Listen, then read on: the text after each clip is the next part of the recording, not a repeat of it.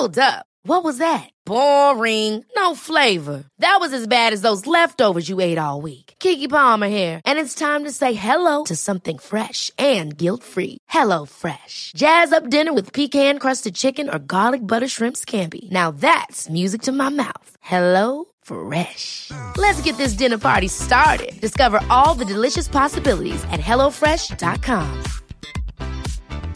Many of us have those stubborn pounds that seem impossible to lose, no matter how good we eat or how hard we work out. My solution is PlushCare.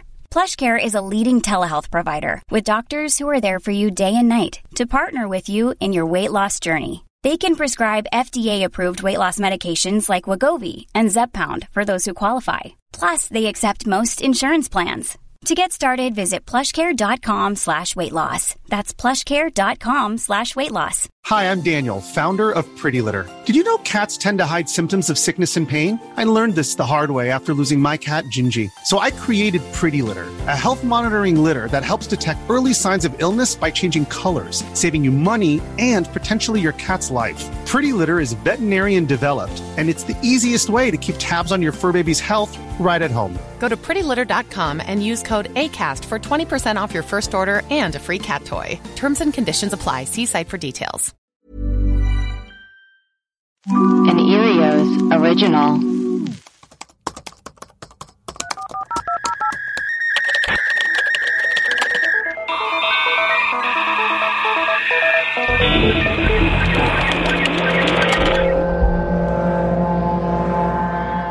Hello and welcome to Web Crawlers, the podcast where we do a deep dive into some of our favorite unsolved mysteries.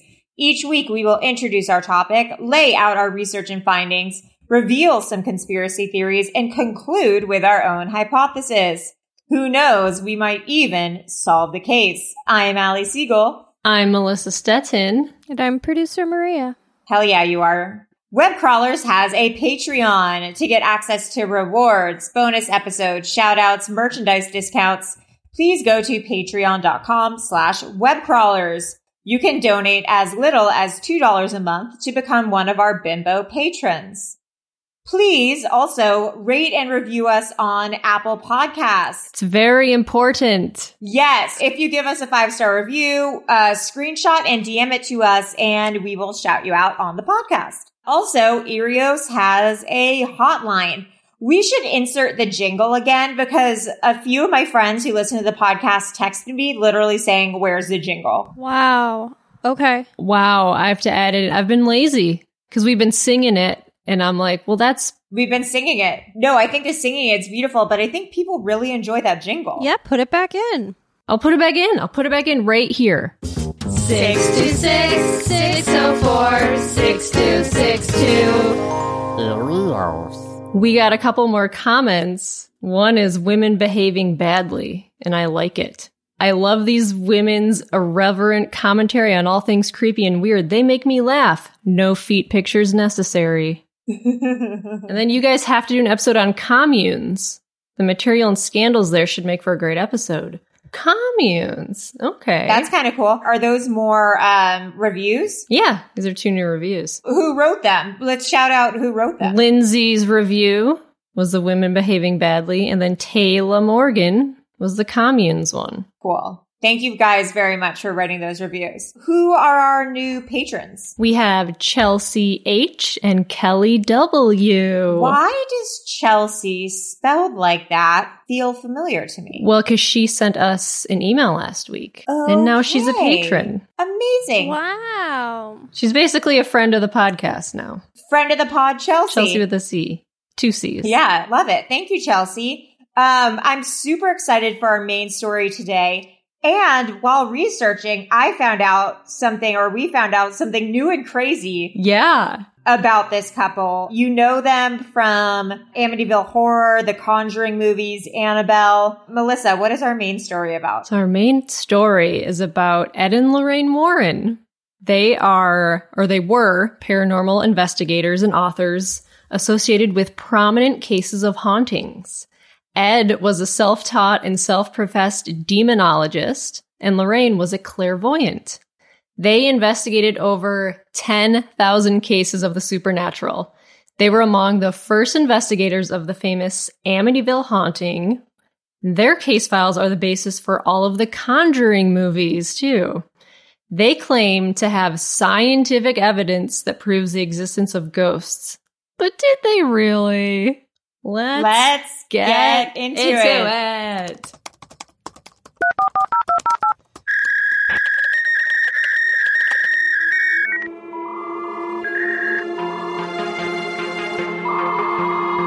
We've been called ghost hunters, paranormal researchers. But we prefer to be known simply as Ed and Lorraine Warren. For more than 50 years, Lorraine Warren and her husband Ed searched and found ghosts around the world. Do ghosts really exist?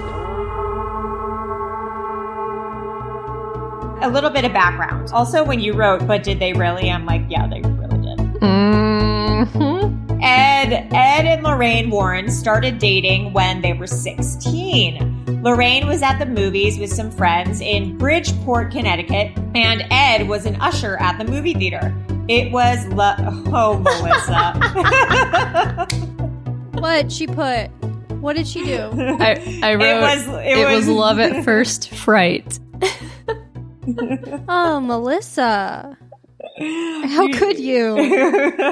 Just pizzazzing it up a little. Yeah, you really did. When Ed turned 17, he went off to fight in World War II, and when he came back, they got married. A few years later, they had a daughter, Judy. Ed's first career was actually painting. He would set up on the side of the road and sell his paintings for a few dollars.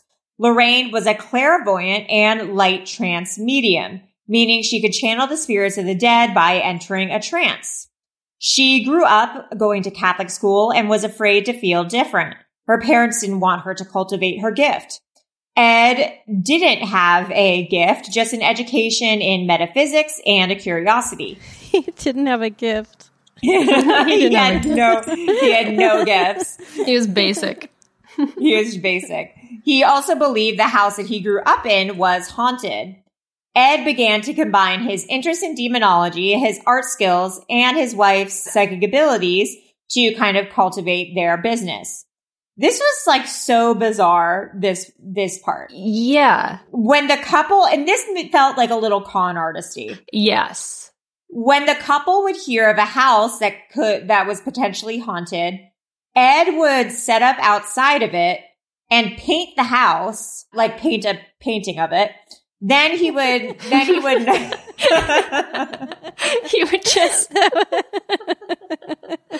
paint it blue. He would just paint it. And then he would like knock on the door of the person's house and be like, "Hey, I painted this painting of your house. Would you like it?" And they'd be like, "Oh, okay." And then he'd be like, "Also, I'm a paranormal investigator and I heard your house was haunted." And then he would end up getting a tour of the house usually. And then the tour would end up with Ed and Lorraine doing a paranormal investigation of the home. Whoa. Yeah. I mean, that seems pretty conny to me. Yeah, I think that's it's a pretty good really scam. Bizarre. Yeah, it is a good scam. We should do that. But you know, like when someone comes to your door and says like, "Hey, I painted a picture of your house," to like close the door because you know they're scamming you on something. This was back in like the 50s though. This was when people were just opening their doors for whoever. For anyone. Yeah. Anyone. Yeah.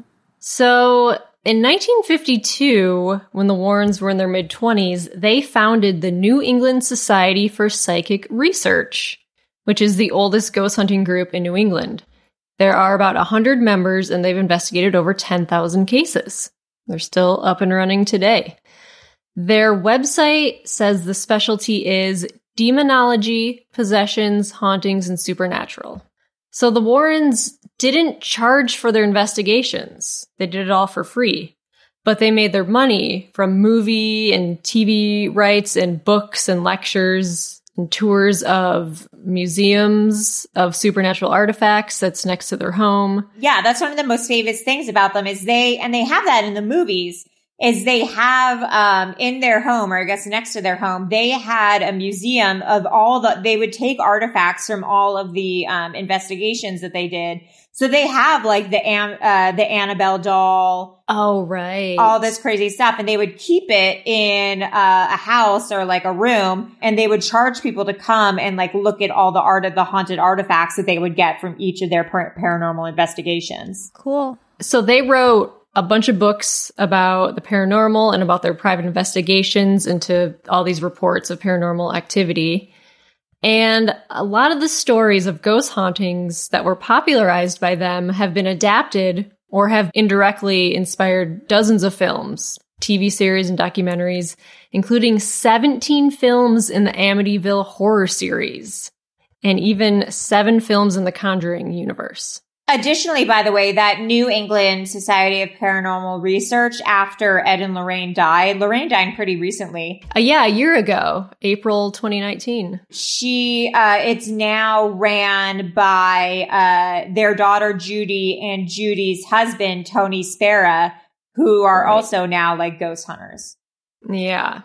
Stays in the family. Yeah, it's How crazy. Lovely. Okay, so this is the weird thing that we found out. I didn't know about this, and I told my mom that we were researching Ed and Lorraine Warren, and my mom was like, do you know they had a sex slave? And I was like, I beg your pardon, but apparently they kind of did. Yeah, you texted the chain, and I was like, that's insane. And then I Googled it, and I was like, oh no, this is 100% real. Well, I only found the one article you sent me on it. I couldn't find anything else about it.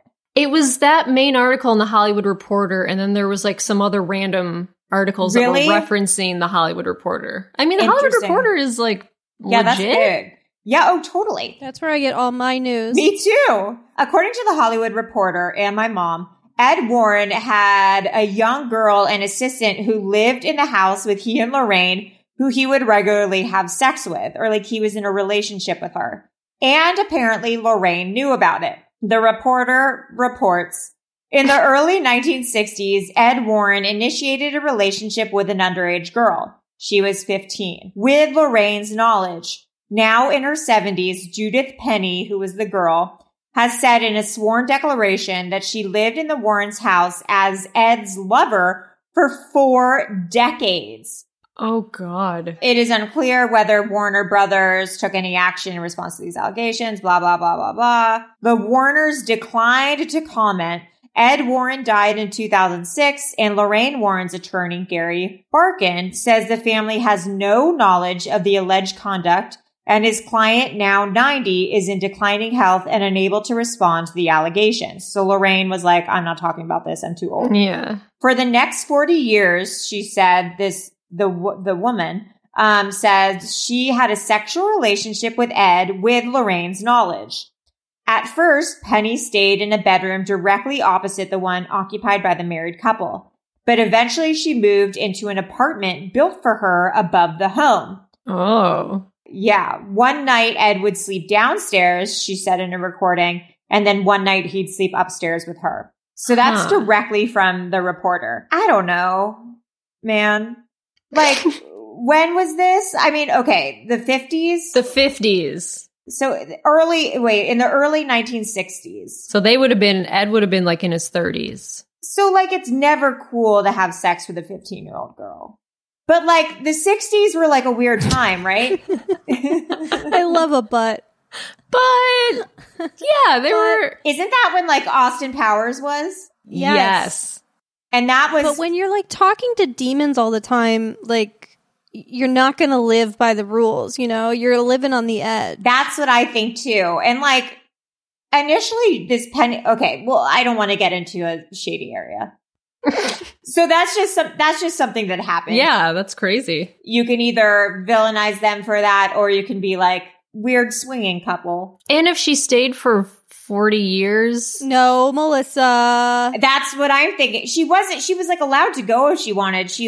But then it's like, was she really allowed to leave though? I mean, if you're 15 and you're like... Maybe she got Stockholm Syndrome. It's problematic. You know she was chained to the wall. You know they had her They were probably doing exorcisms on her. Oh my God. Yeah. Well, that's crazy. This woman's still alive. Yeah, Penny. We should get in touch Judith with Penny. Penny, yeah. She's like 90. I wonder what our friend of the pod, John Tenney would think of the Warrens. Oh, we should. We'll ask him. We can also ask our guests today what they think of the Warrens. Yeah. I've got a lot of questions. It's just hard to believe people who make a living like the Warrens did, where it's like, I don't know if you guys are going to go into this, but the Amityville Horror wasn't based on a true story, right? Yeah, it is. No. Well, on Snopes it says it's not. We'll get into that. It's okay. Well, it's coming up. Okay, but in my opinion, yes, it is based on a real. It's based on a real haunting. We'll see about that. This is going to be the first episode where we disagree on things. I don't know. I think Melissa didn't quite agree with all your mushroom. No, I'm fully on board with those. Okay, wait, but we need to clarify this before we do the episode, I think. Melissa, do you believe in ghosts? I don't really. Okay, well, I really firmly believe in ghosts. Maria, have you seen a ghost, Allie? Yeah. We'll talk about it, for God's sake. I don't even know what there is to talk about. I just it can't be explained. Like people who see, it's like a constant thing. It's not like a one-time thing. Well, what are you seeing? Explain it. What are you talking about? Say what you see. She's like, you guys see the ghost sitting next to me right now, right? Yeah, what are you talking about? You're saying it's, you can't explain it. What is it? Is it like an old person like with chains dragging? Yeah. No, that's not it at all. It's like an energy. It's like hard to explain if you don't believe in it or if you haven't experienced it. You know that feeling where you feel where someone's standing too close behind you and you can like sense their energy? Yes. Yeah. Okay, so it kind of feels like that, but like all the time, like where it's just you can sense someone who's like in the room with you, but there's no one there. And like I think everyone's attuned to it, but some people just ignore it. But if you're more tapped into it, you just notice it all the time where it's like you feel like someone's there with you, or sometimes you'll just like see a shadow, or sometimes you'll just see like a glimpse of someone really quick and then it will just like go away. A weird story, which I've never shared with anyone except for like my therapist. It is a weird story, is when I was really little, I used to see ghosts all the time. And like my brothers did too. Or not my oldest brother, but me and Jason did. What did occur? Sorry, sorry. Craig heard me yelling at you and thought I was wondering if I was okay. And did you say you're not okay? I was screaming. What are you talking about? You probably thought I was being taken away to be Ed and Lorraine's sex slave. All right, sorry. So I used to see ghosts all the time as like a little kid. Because I think you're more like attuned to that as a kid. And also when I was a kid, my grandma was taking me to a lot of these like weird like Reiki sessions and stuff. And so I was just like really tapped into it. So I used to see ghosts a lot. And then my mom had to take me to like a psychic, not a therapist. It was a psychic. I was also in therapy, but she took me to a psychic, and the psychic had to teach me like how to like turn it off and like how to. God. Wow. Yeah. And this sounds like if you're not a believer, you'd be like, okay, so you're schizophrenic. But like, it's not, it's just like very different. It's a weird phenomenon. So anyways, yes. You asked me if I believe in ghosts. I've never seen one, so it's hard to believe 100%, right? But I do believe certain people are more open to different energies and different just things that other people are closed off to. So I definitely think that you're more in tune to like energies and stuff. I don't even know if I would clarify it as a ghost, because it's not like but I think maybe some people are more like, oh, I see something and I know like the person's like whole life history, and like I can see like maybe an actual person. Like it doesn't work like that for me at all. But sometimes I'm like aware of like another energy in the room with me. Yeah, like I do believe that like places have energies, and like if people die in certain places, like they hold a certain type of energy. Yeah, for sure. Oh, Melissa's coming around now. Interesting. I've never seen a ghost, so I don't know, but I'm going to kill myself and haunt you. That'll show her. Yeah. Then you'll nice to have really someone come around. You just be like, is he hot? Just asking if everyone's hot. Yeah. Is he hot? I don't know. Ghost Alley. I don't know. Oh, it's okay, Bubba. I scared my dog. Okay, so what are some notable investigations that Ed and Lorraine took part of? Okay, so there's the Annabelle. Yes. So in 1968, 2 roommates claimed that the Raggedy Ann doll was possessed by the spirit of a young girl named Annabelle Higgins. So the Warrens took the doll, telling the roommates that it was being manipulated by an inhumane presence, and put it on display. Inhuman, but also inhumane. Inhumane. It was treating dogs badly. And they put it on display at the family's occult museum. And this is the movie Annabelle Creation. They're both spin-offs, and both spin-off prequels of The Conjuring and Annabelle Comes Home. Yeah. Are loosely based on this story. You know what we should do is we should do mini episodes on each of these hauntings. Yeah, because there's a lot of them. Yeah. At first they thought it was the spirit of like this young girl, and it was these 2 nurses who had I think picked it up at or their friend gave it to them or something. Their friend gave them this doll, and they thought that they felt like it was the spirit of a young girl was in it, and then it was causing a ruckus in their home. And then they called Ed and Lorraine, and they were like, no, there's a demon inside it. We have to get this. Don't ever accept a doll from a used doll. Well, we talked about that eBay haunted doll market. Oh my God, yes. That's crazy. They should have kept the doll as it really looks in real life for all the Conjuring and Annabelle movies. Oh, 100%. I agree. They did not. They did that doll an injustice. Oh, yeah. Because they made it all ventriloquisty, but it's just make it a Raggedy Ann doll. Yeah, for sure. That should be your cause. Yeah. I'm gonna start. Yeah, I'm gonna do something to reshoot, reshoot scenes from Annabelle in the Conjuring universe. Like how they had to CGI the buttholes out of the movie Cats. Oh, yeah. Exactly like that. Exactly like that. And then there's the Perron family. So in 1971, the Warrens claimed that the Harrisville, Rhode Island home of the Perron family was haunted by a witch who lived there in the early 19th century. And according to the Warrens, Bathsheba Sherman cursed the land so that whoever lived there somehow died a terrible death. The story is subject of The Conjuring. And Lorraine was a consultant to the production and actually had a cameo in the film. Yeah. I don't remember her cameo. I don't either. It's probably just she was an extra, just waving. She played a mailman or something. Yeah. And then there's the Amityville Horror. So the Warrens are probably best known for their involvement in the 1975 Amityville Horror, in which a New York couple, George and Kathy Lutz, claimed that their house was haunted by a violent, demonic presence so intense that it eventually drove them out of their home. On November 13th, 1974, 23-year-old Ronald J. DeFeo Jr. murdered his entire family while they were asleep in the house. Only a year later, I think it was 13 months after, the Lutz family bought the home, but they only lasted 28 days before they moved out. Did you guys read the Amityville Horror book when you were a kid? No, did you? I don't know how to read.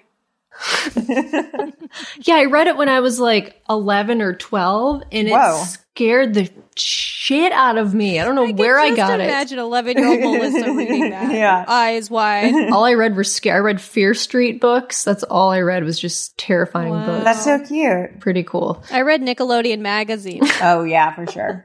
That was the best. So the Lutz family claimed to smell strange odors and see green slime oozing out of the walls and keyholes, and experienced cold spots in certain areas of the house. And when a priest came to bless the house, he allegedly heard a voice scream, "Get out!"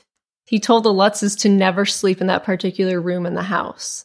There's a rumor that the house was built on an Indian burial ground. Yes, Queen. But I went to AmityvilleMurders.com, and it says that it's a myth. And there's no record that there was ever an Indian burial ground or sanitarium on Ocean Avenue. So, wah, wah. I don't know about that. So then on March 6, 1976, Ed and Lorraine, along with a crew from a television station, Channel 5 in New York, they investigated the house. And during the course of the investigation, they took a series of infrared time-lapse photos. One of the images allegedly showed a demonic boy with glowing eyes who was standing at the foot of a staircase. Yeah, that picture feels fake to me. Yeah. It sounds fake. I think it sounds real.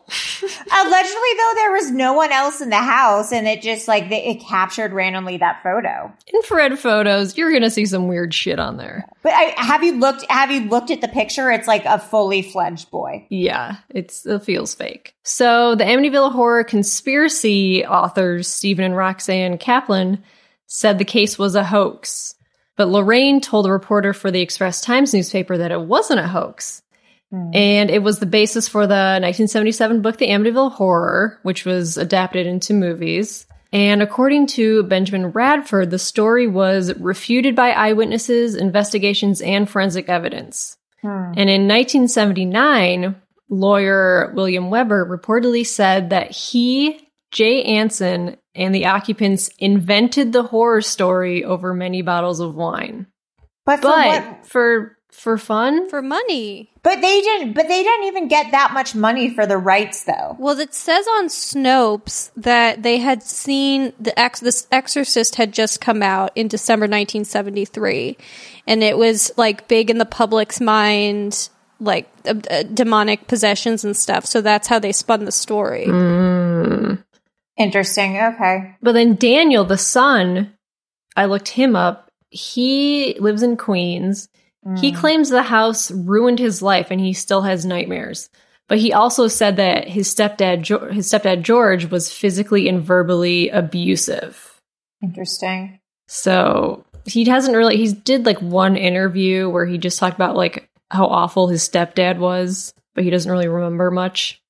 The reporter's like, this is not what we wanted to talk about. Yeah. So now, Maria, would you move into a haunted house for the right price? Well, it depends. I've never experienced any house hauntings.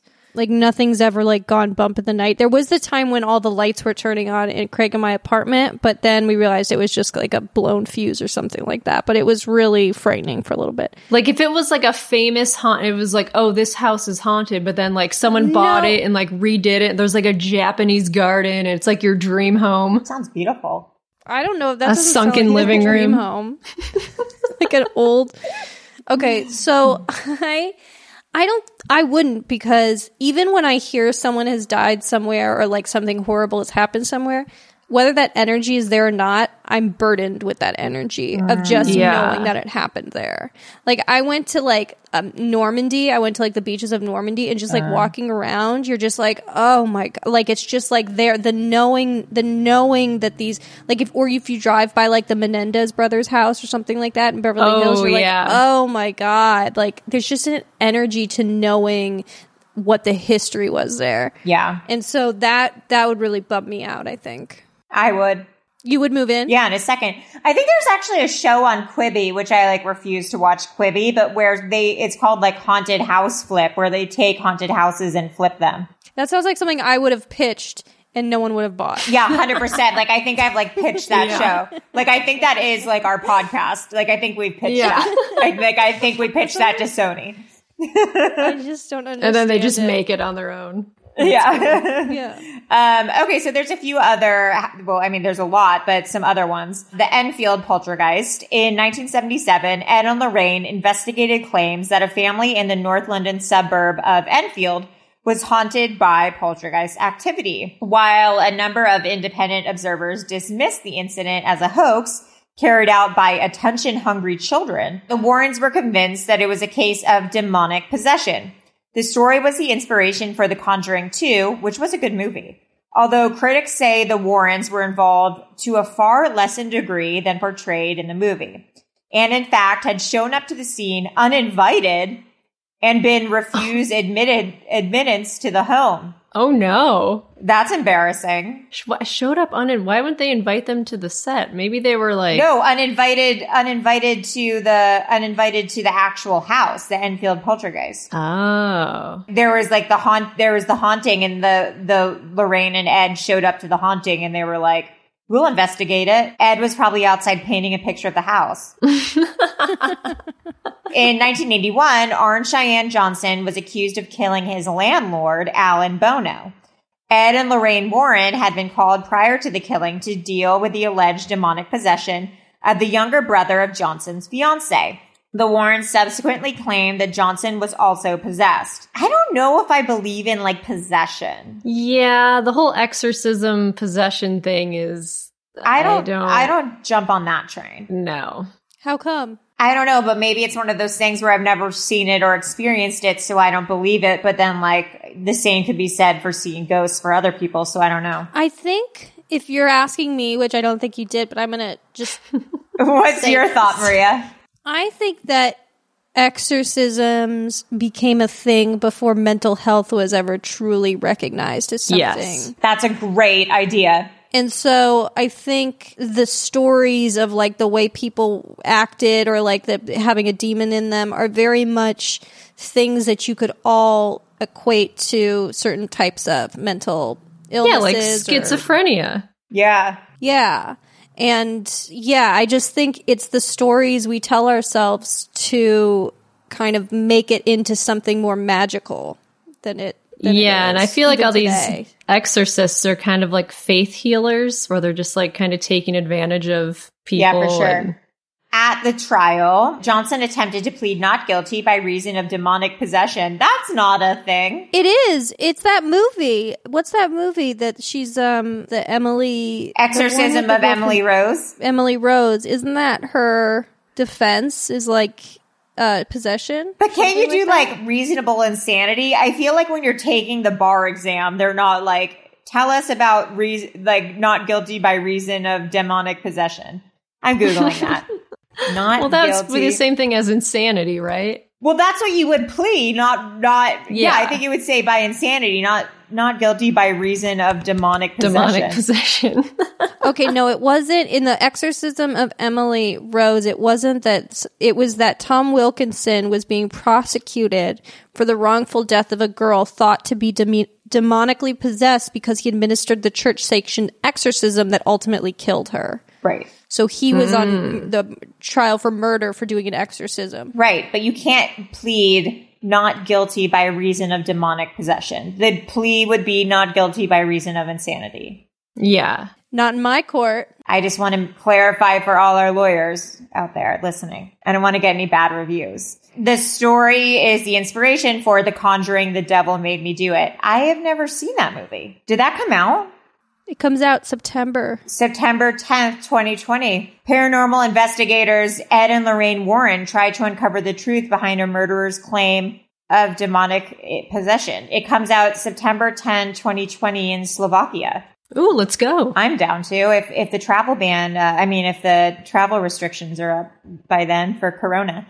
Okay, the Snedeker House. In 1986, Ed and Lorraine proclaimed that the Snedeker House, a former funeral home, was infested with demons. The haunting in Connecticut is very loosely based on the Warrens' version of events. Horror author Ray Garton, who wrote an account of the alleged haunting of the Snedeker family in Southington, Connecticut, later called into question the veracity of the accounts contained in his book, saying the family involved, which was going through some serious problems like alcoholism and drug addiction, could not keep their story straight, and I became very frustrated. It's hard writing a nonfiction book when all the people involved are telling you different stories. To paranormal investigator Benjamin Radford, he said of Lorraine, if she told me the sun would come up tomorrow morning, I'd get a second opinion. Ooh, burn. Snaps.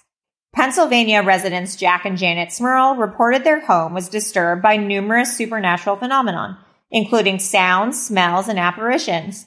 I don't understand why demons are always like smelly. Yeah, what's this like weird smells and oozes? There's always a stench. The Warrens became involved and claimed that Smurl home was occupied by 4 spirits and also a demon that allegedly sexually assaulted Jack and Janet, a threesome.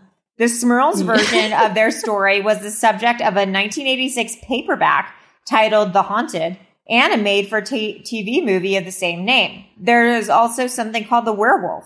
In 1991, the Warrens' book, Werewolf, The True Story of Demonic Possession, was published, in which they claimed to have exorcised a demon, manifesting itself as a werewolf. The werewolf entity had made a brief appearance in the film Annabelle Comes Home. I don't believe in werewolves, I'll tell you that much. You believe in Bigfoot? See, like, I don't know about, like, this whole cryptid thing. Like, yeah, that's a whole other thing. That's a whole other world. And then they say, like, Bigfoot's a time traveler. Who says that, Allie? Everyone. Like, everyone. That's, like, the common belief about Bigfoot is he's a time traveler. From the past or the future?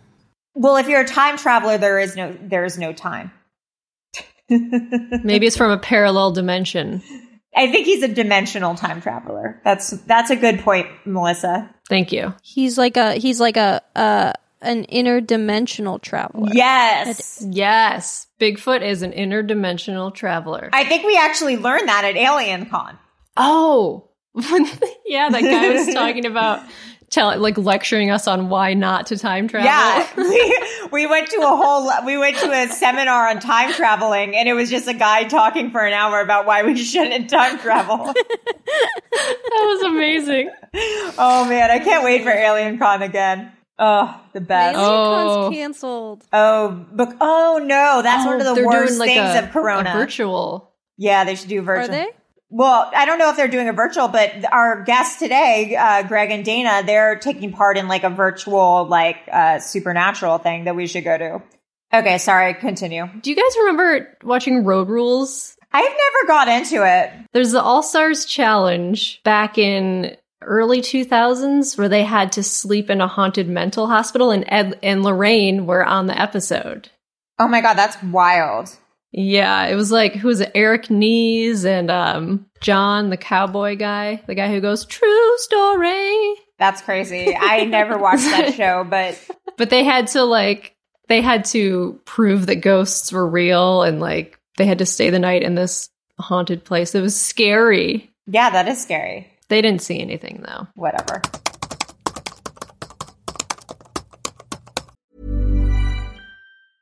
Many of us have those stubborn pounds that seem impossible to lose, no matter how good we eat or how hard we work out. My solution is PlushCare.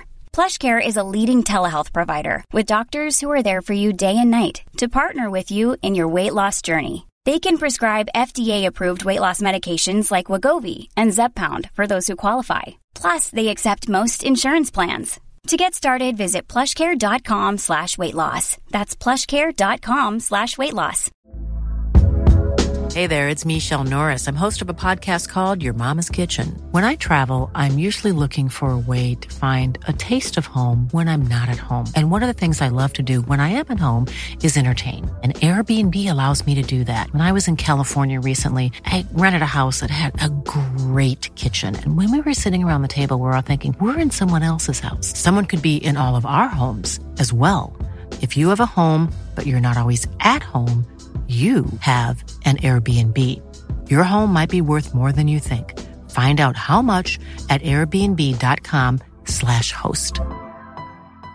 There's never been a faster or easier way to start your weight loss journey than with PlushCare. PlushCare accepts most insurance plans and gives you online access to board-certified physicians who can prescribe FDA-approved weight loss medications like Wegovy and Zepbound for those who qualify. Take charge of your health and speak with a board-certified physician about a weight loss plan that's right for you. Get started today at plushcare.com/weightloss. That's plushcare.com/weightloss. plushcare.com/weightloss.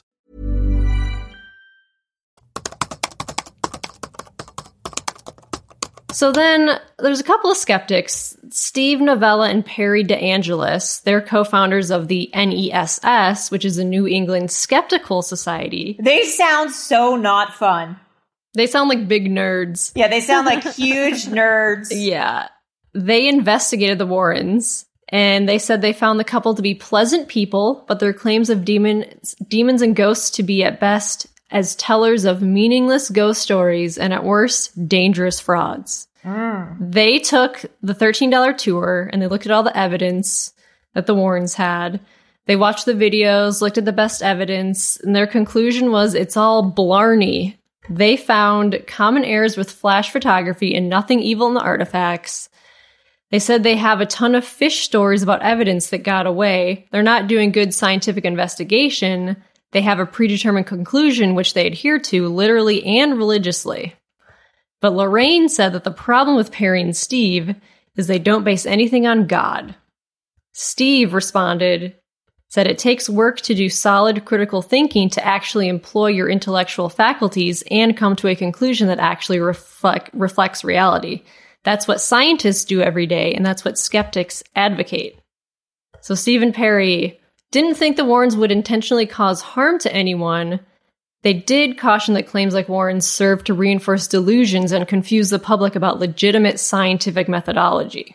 And then in 2012, the Viking News of Westchester Community College, they wrote an editorial objecting to the use of student fees to pay Lorraine to lecture. Like, she was going to come, they were going to pay her to lecture. But, like, don't people get paid to lecture? Like, isn't that a thing? Yes. Warren, along with her late husband, Ed, are audacious and unabashed frauds, capitalizing on the completely meritless superstition which is all too common in modern society. That's what the article said. They seem like closed-brained losers to me. I mean, I do like that Ed and Lorraine did not charge for these investigations. That would make it seem really shady. The thing that I don't like about them is that they mix like religious elements into their investigations. So the hauntings would involve like faith, which for some people like sounds compelling and can like, you know, draw them in. It's kind of like faith healers. But I think that there is like a spiritual aspect to, I mean, whatever your spirituality is, like hers obviously was more like doctrine, which I don't relate to, but I think there is a spiritual aspect to when you're relating to the other side. So I don't know. It's hard to distinguish between the two. But either way, like, I don't think that like working with spirits or like working with this other side, like, I don't think it's it's not like a scientific method, I would say, or maybe, I don't know. So I don't know how you can prove it like with science, or maybe you can, I don't know. But like, it's hard to be open to it when you're only relating to it scientifically instead of like emotionally. So I don't know. Instead of like spiritually. Yeah. So like scientifically, sure, it can be disproven like by looking at photos or whatever. Right. But like spiritually and like. I will say though, in a discrediting way, when I look at pictures of Ed and Lorraine, I do not get a good vibe. Wow, you heard it here first. Yeah. What's the vibe you get? I just get a little bit of a mucky vibe. Look at a picture of them and tell me be vibe police. Look at her smile. Well, maybe it's the sex slave they had in their basement. That is kind of weird. It wasn't in their basement. It was in their, what's the opposite of a basement? Their attic. What's the opposite of a basement?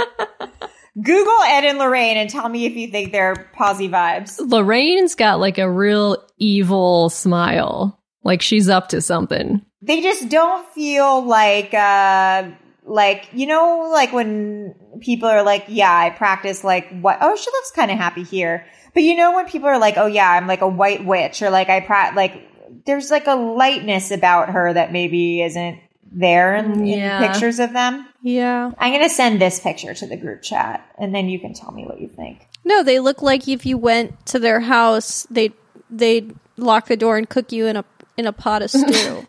Yeah. Yeah, they do. They look like they look like Hansel and Gretel, like they look like they cook children. Yeah, there's something a little off about their energy. They're children cookers. They are children cookers. Anyways, today I'm super excited because we have a really cool interview with another married paranormal investigator couple. They are paranormal investigators. They're the founders of Planet Weird. They're directors of the Paranormal Museum and executive producers and cast members. Cast members sounds weird. They are they are the show, of Hellier on Amazon, Greg and Dana Newkirk. And to piggyback on last week's episode, Dana is also an incredible healer and witch. So we have a few questions for them on ghost hunting. They also do like UFO alien stuff. So we have a few questions for them.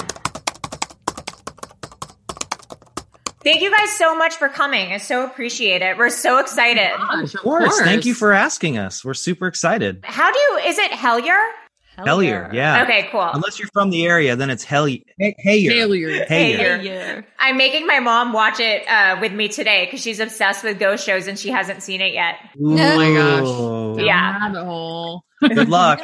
And she's used to Zach Baggins bullshit. Oh, Zach Baggins. I can enjoy Zach Baggins bullshit just as much as anyone else. Yes. But I don't feel like there's not a whole lot of variety there. It's all the same. I saw him. I was driving in Hollywood, and there was a black Suburban driving down the street, and his head and the two other investigators had their head. They all had their heads out the windows like puppies driving down Hollywood Boulevard.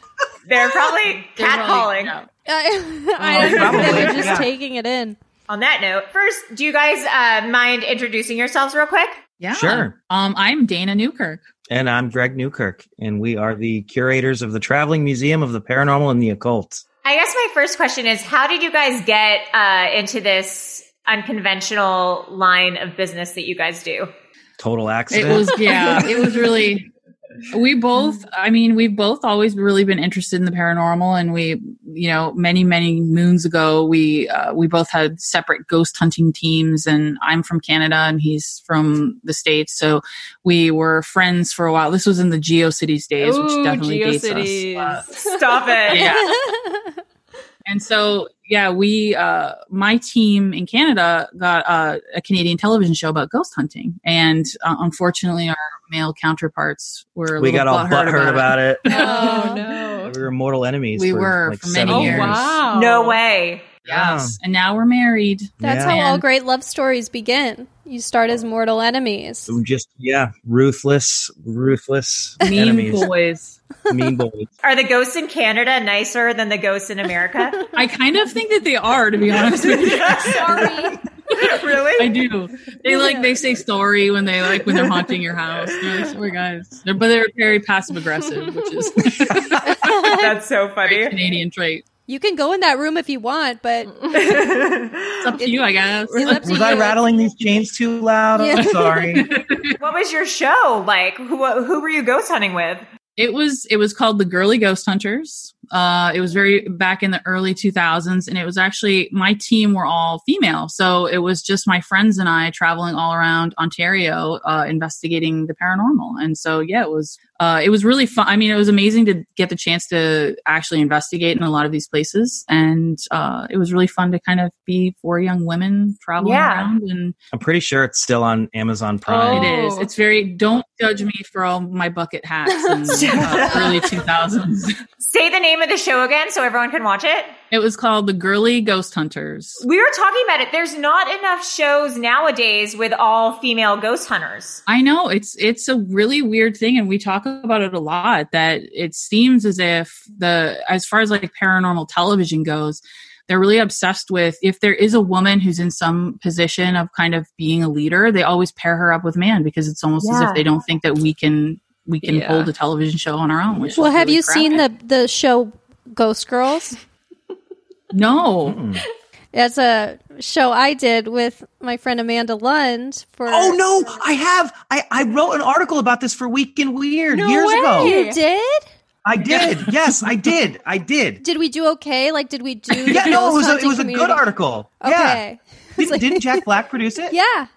See, yeah, I know. But it was about 2 ghost hunting girls. Ghost girls. That's awesome. And I think there really needs to be a lot more of that. I mean, give us our own shows. We don't need dudes with us. There's not a lot of representation that isn't like white Christian male in the paranormal in general. Oh, interesting. It's something that you look around and everything is very based on Christian religion. Mm-hmm. It's all white dudes yelling at demons. There's not a lot of representation outside of white Christian males. So that's an interesting segue because we were just talking about that. Our episode is on Ed and Lorraine Warren. Sure. We were talking about how they are like how Christianity and stuff like that kind of played a part in their whole thing. What are your thoughts on them, if any? We get compared to them a lot, and we usually know that when people say that they're they're trying to give us a compliment. Yes, they're trying to, and we take it as a compliment in that space. But I mean, we're pretty open with saying that a lot of what Ed and Lorraine were doing was actually pretty crappy. It's kind of racist and xenophobic. Yeah. And I mean, I grew up reading Ed and Lorraine. So my dad is a Baptist minister. Oh, wow. That's where really? Yeah. So you can imagine what he thinks about my chosen career. Yeah. I grew up reading Ed and Lorraine, and I loved it. Like, that's part of the reason why I do what I do. But I just reread their first book, Ghost Hunters, really? For the first time in 20 years, maybe. Mm-hmm. Yeah. And was kind of disgusted by it because it's everything about how like for example, one of the stories in it is about how a man ends up, his home becomes possessed by a demon because they adopted a child from India. Oh, it's stuff like that. Yeah. Holy shit. And Ed and Lorraine are responsible for a lot of the satanic panic that happened in the 80s. And that destroyed a lot of people's lives. Yeah. And people went to jail for false stories about being satanic ritually abused.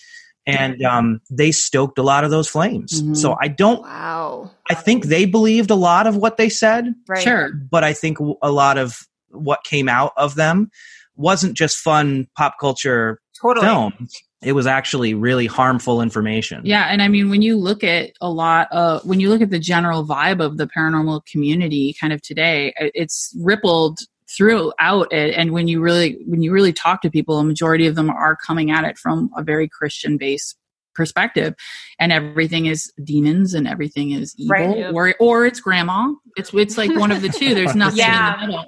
So we're constantly kind of in this position where we're just trying to change people's perspectives about what is going on and what the potentials of the paranormal really is, as opposed to, a lot of the stuff that's been grandfathered in. Yeah, that's interesting because we were looking at the pictures of them and we were like, their vibe seems a little negative. If you look at all the pictures of them, there's something a little murky if you energetically when you.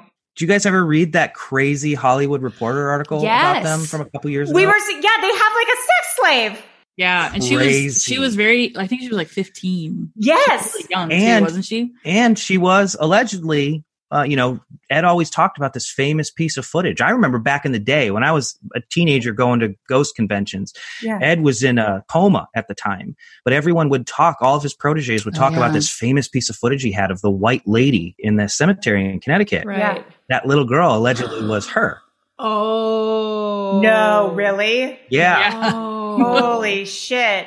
It's in the Hollywood Reporter article. Oh my God. I didn't see that part, but we saw the part where it was like she lived in the house for like 40 years in some weird apartment upstairs, and he would just spend one night with Lorraine and then the next night with her. Mm-hmm. It's great. Is that what we have to look forward to? Yeah. So you can see why we wanted you on, since you guys are so similar. Good Lord. So speaking of getting back to you guys, so speaking of Hellier and stuff like that, and shedding a positive light on what ghost hunting and stuff like that can be, tell us about like your show and what that's all about. Hellier is something that, I think like all of the best things in our lives was a complete accident. Mm-hmm. Yeah. There was, I used to be part of a ghost hunting team when I was a kid, Ghost Hunters Incorporated. we weren't actually incorporated. It just sounded cool when we were a bunch of teenage boys. Cool. That's really cool. Yeah. That's so cute. This gives you an idea of how seriously we took it. We would steal our parents' credit cards and order crossbows and battle axes. And what were you going to do with the ghosts with those crossbows? Who knows? It looked cool in pictures, guys. It looked cool on our website. It was definitely like the era of Buffy. Oh, yeah. So we were just kind of LARPing. And that was the website that we had that stayed up for years and years. And we hadn't been part of that group for a long time, but I got an email to that old address from a man from Hellier, Kentucky, who said there are little creatures coming out of a mine shaft on the edge of my property. Yeah. They're terrorizing my children, tapping on the windows at night. They stole my dog. Oh, God. And he said, I was told that you have the expertise to help me with this. Oh, my God. Made no sense at all, because the website prominently featured a photo of us with torches. It's like 97. Crossbows. Batarangs, like ridiculous. And made no sense. But, I responded the way I normally do, which is, well, that's a great story. Can you give me some more? Like, I was living in Canada at the time. It's like, I can't come to rural Kentucky without some evidence. And the guy sends me photos of what he says are the creatures and 3-toed footprints. Oh my God. They were, and all of my Bigfoot hunting friends, who were the only people I could think to send them to, said, you should take this seriously because these prints have dermal ridges on them, which are basically fingerprints for your feet. Very hard to host. And so we started to take it seriously. And then we moved to Cincinnati, and a friend of ours that we'd met at the Stanley Hotel, Carl Pfeiffer, he heard me tell this story on a podcast and realized we'd never followed up on it. And he just had this synchronicity storm. Meaningful coincidences kept happening to him. And he said, we have to go and follow this trail and see where it goes. And now we're in the second season. We just released a second season in November. Mm-hmm. Yeah. And it's crazier than we ever could have imagined. I mean, it involves cults and ancient gods and extraterrestrials and ghosts. And had you moved to Cincinnati just on a whim, and then that was no, we got our day jobs for the longest time where we were travel writers, and so we got a job heading up the weird section of a new startup here in Cincinnati. But that's crazy because that's right on the border of Kentucky. Literally, right like there. We live in Kentucky now. Yeah, that's crazy. Yep. So we ended up 2.5-3 hours away from Hellier. Right. Wow. That's so weird. I have a quick question about Bigfoot, only because we were literally talking about him like 2 minutes ago. Do you think he is an interdimensional, or she? Do you think they are an interdimensional time traveler? I mean, I think we have different ideas. So for me, I think a majority of what people are seeing when they're having Bigfoot encounters that he's like a tulpa with some sort of a thought form, basically, that like. And again, this is just kind of one aspect of it. But I think that when you see him kind of blinking in and out, or people have, there's no footprints, or there's a very weird kind of error about the experience. I often think that what they're experiencing is some sort of like mass thought form or tulpa. Interesting. Yeah. But I mean, Greg has a different idea. I think he's a ghost. I think Bigfoot's a ghost of something that may have existed at one time. Oh, that's interesting. That's why the tracks can go for, 100 yards and then disappear into nowhere. And whoa, interesting. Okay, what is a ghost? Wow, Allie asked us a hard question. I don't. Let's unpack that one. Diane Sawyer over here. I wish I knew. Mm-hmm. I can only give you my educated guess. Yeah. I think the longer we do this and the more we look into the actual psychology of ghost sightings, I'm led to believe more and more that ghosts are some lingering intelligence of people or entities, human, otherwise, that exist in another place that we can sometimes mentally access if our emotions are right, if or everything's right. The geological makeup of the place is right. I don't think that they're just dead people. I think that it's, there's a couple different things. So like if you want to say, you want to break it down, there's the intelligent haunting, which, seem to be interactive. There's the ones that seem to just kind of play like a movie. Those are just like, they seem like weird impressions in places. And then there's another kind where I think we see this more than anything, is something we call an intentional haunting. And we see those so much because we deal with so many haunted objects. Yes. I think what people do is they put so much fear or emotion into something, they end up haunting it. And they don't realize it. So much of the stuff that we're sent never does anything for us. I would say 95% of the stuff people send us is haunted for them, right? But not necessarily for us. And I think you see that with locations a lot. Yeah, for sure. We've seen places that were never haunted. They're on one television show, one popular television show, talking about how haunted they are, and then they are haunted. Yeah, John Tenney said that too.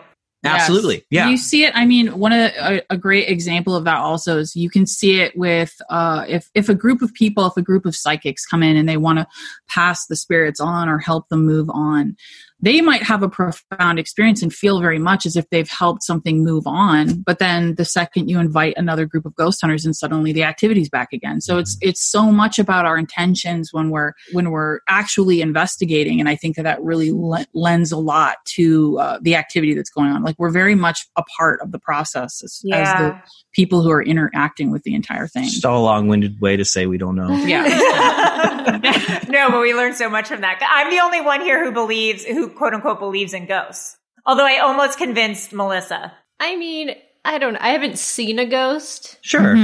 But like, I believe in like the energies and like, that's what I said too. It's like spiritually. I would highly suggest, even if you don't believe in ghosts, if you're looking for a way to rationalize it, which I think is what most people who don't believe in ghosts are always doing. They need a way to rationalize it. Look into the work of someone by the name of Michael Persinger. He passed away not too long ago, but he has a really fantastic lecture online called No More Secrets. And this lecture he doesn't explicitly say it, but you can read between the lines.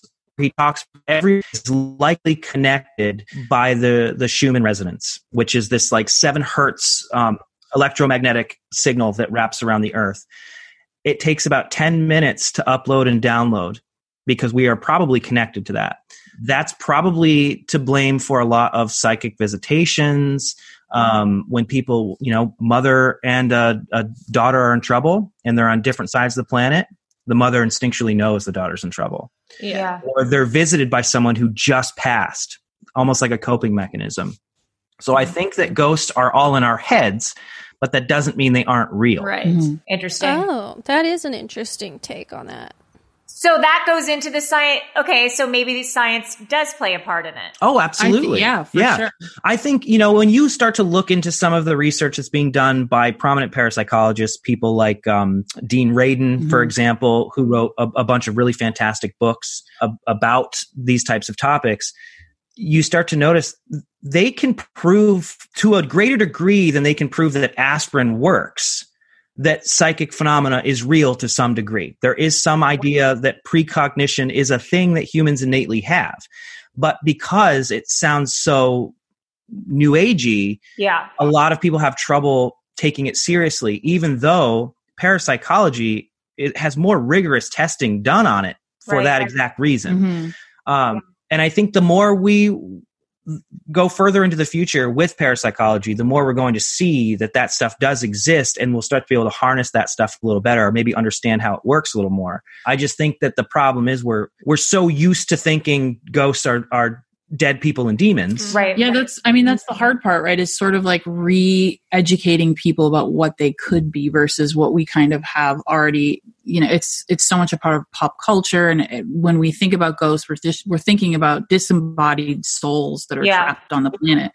And there's so many different theories, and there's so much research that's been done to kind of not necessarily disprove that, but just kind of extend what we potentially are looking at. And I think that's where it gets really weird and interesting. Totally. So what kind of tools do you guys use when you're out in the field to kind of engage with these other spirits or whatever? I mean, these days it's not so much the stuff with the blinky lights is always fun and looks really cool on camera. But the stuff we use more these days is, we're using things like, are you guys familiar with the God helmet? Well, only because I saw it on your show and I was like, this is insane. So we just built a new version of it that's like 4 or 5 times as powerful. Oh my God. So normally it has like 16 magnetic coils, and we upped ours to 64. So for people who haven't watched your show yet, what is that and what does it look like or what does it do? It is a device that was developed by Michael Persinger, Dr. Michael Persinger, and a guy by the name of Stanley Coren up at Laurentian University in Canada. And the reason they started working with this is they wanted to see what kind of effect electromagnetic fields or magnetic fields had on the brain. And they started to look at places that had significant reports of hauntings, UFO sightings, religious experiences, things like that, and noticed that a lot of them fell around geomagnetic anomalies or fault lines. And they release a lot of electromagnetic activity. Well, our brains are electromagnetic in a lot of ways. They decided they were going to build a special helmet that had a series of solenoids, magnets, that were powered by low electric impulses to stimulate different hemispheres of the brain. They started doing this late 70s, early 80s, and they noticed that eventually people started to have pretty extreme experiences where they were having visitations from God. They were seeing dead loved ones. They were seeing lights that weren't there. They were hearing voices. And the more they played with this, the more they realized they could even cause particular feelings. They could cause feelings of excitement, fear, lust, all of that, just by targeting different portions of the brain.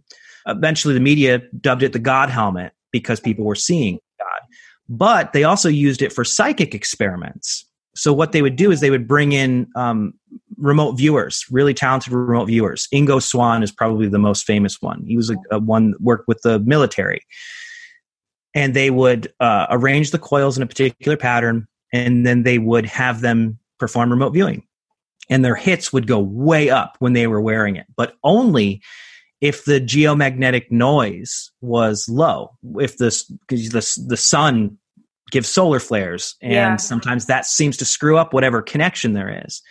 So they started to form this theory that maybe when the conditions are right, you can use this helmet to connect to whatever cloud, so to speak, there is, and pull data from it. And whether that's ghosts, religious experiences, psychic phenomena, whatever. So that's the type of direction we typically go in the field these days. I watched your show a bit ago, but correct me if I'm wrong. Did you guys connected with like I don't know, is it alien the right word? You don't know? I mean, in the moment, it very much felt like it was something that was ET, something that was extraterrestrial. The experience, I mean, it's very hard to describe, but the best way I can kind of put it into words is whatever I was communicating with, it didn't use language. It communicated through emotion and through symbolism. So I was sort of trying to figure out how to understand it. And once I started to get it, it felt very intuitive. It felt like, oh shit, yeah, like we should be talking like this all the time. It just felt very intuitive. And so there was very much a sense that what we were communicating with was something that was extraterrestrial because it felt very ascended. It felt like it was really pushing us to understand how to communicate without language. And it was a really profound moment. I mean, I think even the rest of the group kind of felt very much like there was something legit going on. Something weird happened. Yeah. What is this concept of like high strangeness that you guys talk about? High strangeness is really just, it just seems like a better word than paranormal because paranormal is something that people typically attribute to ghosts. Even though it just means things that are extra normal, things that are outside the normal realm. Yeah. High strangeness is something that was written about as a term used by John Keel quite often. And John Keel is somebody that, his work resonates with us quite a bit because he has the same ideas that this stuff is all, it appears different, but it's all probably connected somehow, probably all coming from the same place. So whether it's UFOs, Bigfoot, ghosts, psychic phenomena, whatever, probably all has the same source. And so we just started using high strangeness because I feel like it's a better descriptor than paranormal because of the connotations behind paranormal. Got it. Melissa and Maria, do you guys have any questions? Well, you have your paranormal museum. So what kind of stuff do you have in it? All kinds of stuff. I think people, they tend to zone in on and focus in on the things that are, haunted items or cursed items. things like that. But it's everything from, significant pieces that are significant to paranormal or occult history. We have like original typewritten manuscripts for some of John Keel's books. Wow. Things like that too. Pieces of clothing from some of the most iconic abductees in the moments where they were abducted and brought back. And we have some of the original testing samples of Betty Hill's dress. Betty and Barney Hill were probably the most famous abductees in American history. Wow. Holy shit. So like actual lab testing samples that they used to go, something weird happened to this woman. How do you get those? We know a lot of cool people. Pretty much. A lot of the items that we had, part of the reason we even started a museum is because people knew we were the weird kids, and they would give us, like, I swear this doll's haunted. Yeah. They would give us stuff like that. And we were already sort of collecting that anyway. And I mean, it was weird. It started, we were invited to a convention to do a lecture about getting abducted by aliens. And they gave us as you do, and they gave us a table and we didn't really have anything to sell. And we have, again, at this time, we had so much weird stuff. So we were like, let's just bring some stuff with us and see if people are interested in it.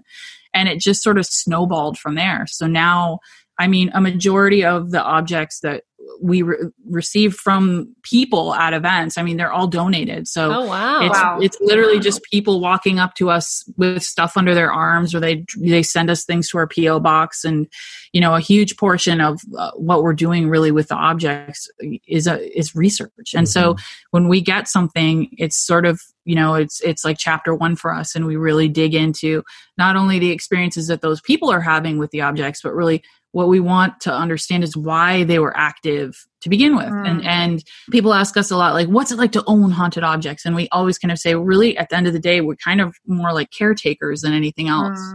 And the common theme really is that a majority of the people who come to events or send us things or communicate with us, they're giving us something that for them holds fear and trauma.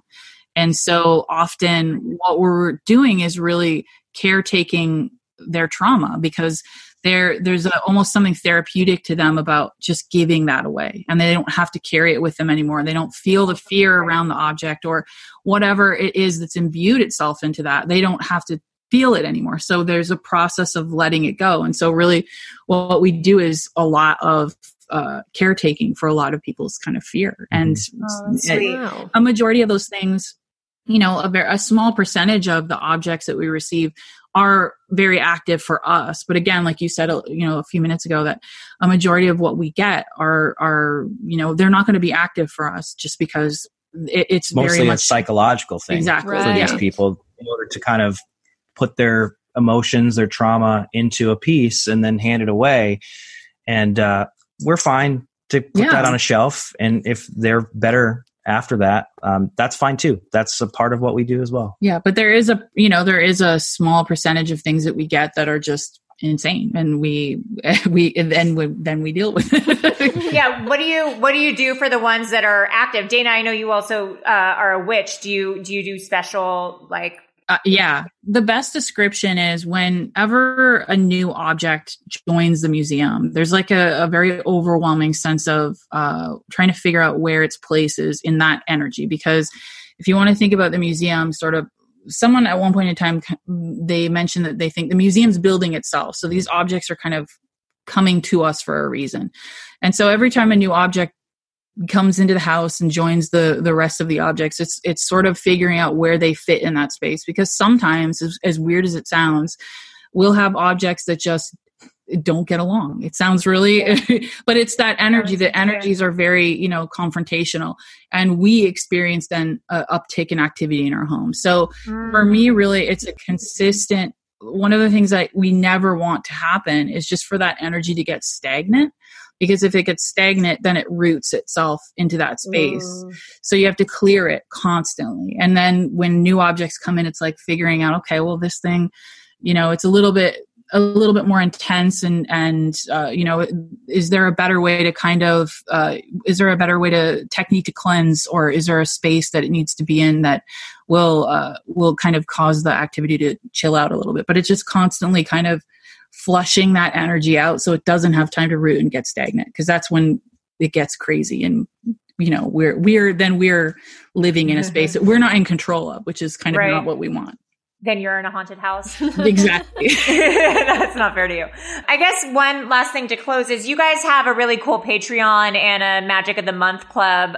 What is that so our listeners can join that and take part in it? Yeah, we run a membership program for our museum, which helps us maintain our work. And we do all kinds of stuff for it. I mean, whether it's live investigations of some of the artifacts or some of the people that we work with, or even this weekend, we have a 3-day paranormal conference we're doing online since everything was canceled. Oh, right. Yeah, I saw that. Yeah, Dana has the Magic of the Month Club, which is pretty cool, I too. do. I have a monthly subscription box that is essentially a ritual that I handcraft for all of the members. So it's kind of a nice introduction for some people into magic and witchcraft. And then for some people who've been doing it forever, it's nice to just have someone make things for you so that you can do it yourself. So yeah, every month we have a different themed ritual and it shows up in your mailbox. That's awesome. And where can people find you guys online or see your work? Yeah, if people are curious, they can go to paramuseum.com. And all the links to pretty much everything we do is there. If they're interested in Hellier, they can go to hellier.tv, and the whole thing's available for free on YouTube or Amazon Prime. Awesome. And Dana, say your ghost show again so everyone can watch it? it's the Girly Ghost Hunters. Awesome. Again, don't judge me for my early 2000s fashion. There's a lot of bad choices. Awesome. Guys, thank you so much. We really, really appreciate it. This was so fun. Yeah, no, this was great. Thanks for inviting us. Yeah. Thank you. Anyways, thank you for tuning in. Bye. Bye.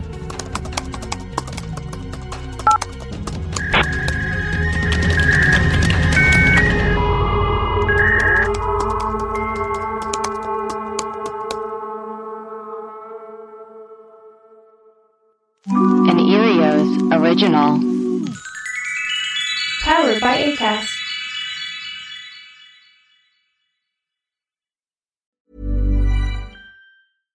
My business used to be weighed down by the complexities of in-person payments. Then, Tap to Pay on iPhone and Stripe came along and changed everything. With Tap to Pay on iPhone and Stripe, I streamlined my payment process effortlessly. Now I can accept in-person, contactless payments right from my iPhone. No extra hardware required. What's truly remarkable is how I can cater to all of my customers' payment preferences. Whether they're using cards, Apple Pay, or other digital wallets, Tap to Pay on iPhone and Stripe ensure a smooth checkout experience every time. And it's not just me. Stripe helps businesses of all sizes, from local markets to global retailers, scale quickly and stay agile. To learn how Tap to Pay on iPhone and Stripe can help grow your revenue and reach, visit stripe.com/tapiphone. Hold up. What was that? Boring. No flavor. That was as bad as those leftovers you ate all week. Keke Palmer here, and it's time to say hello to something fresh and guilt-free. Hello Fresh. Jazz up dinner with pecan-crusted chicken or garlic butter shrimp scampi. Now that's music to my mouth. Hello Fresh. Let's get this dinner party started. Discover all the delicious possibilities at HelloFresh.com.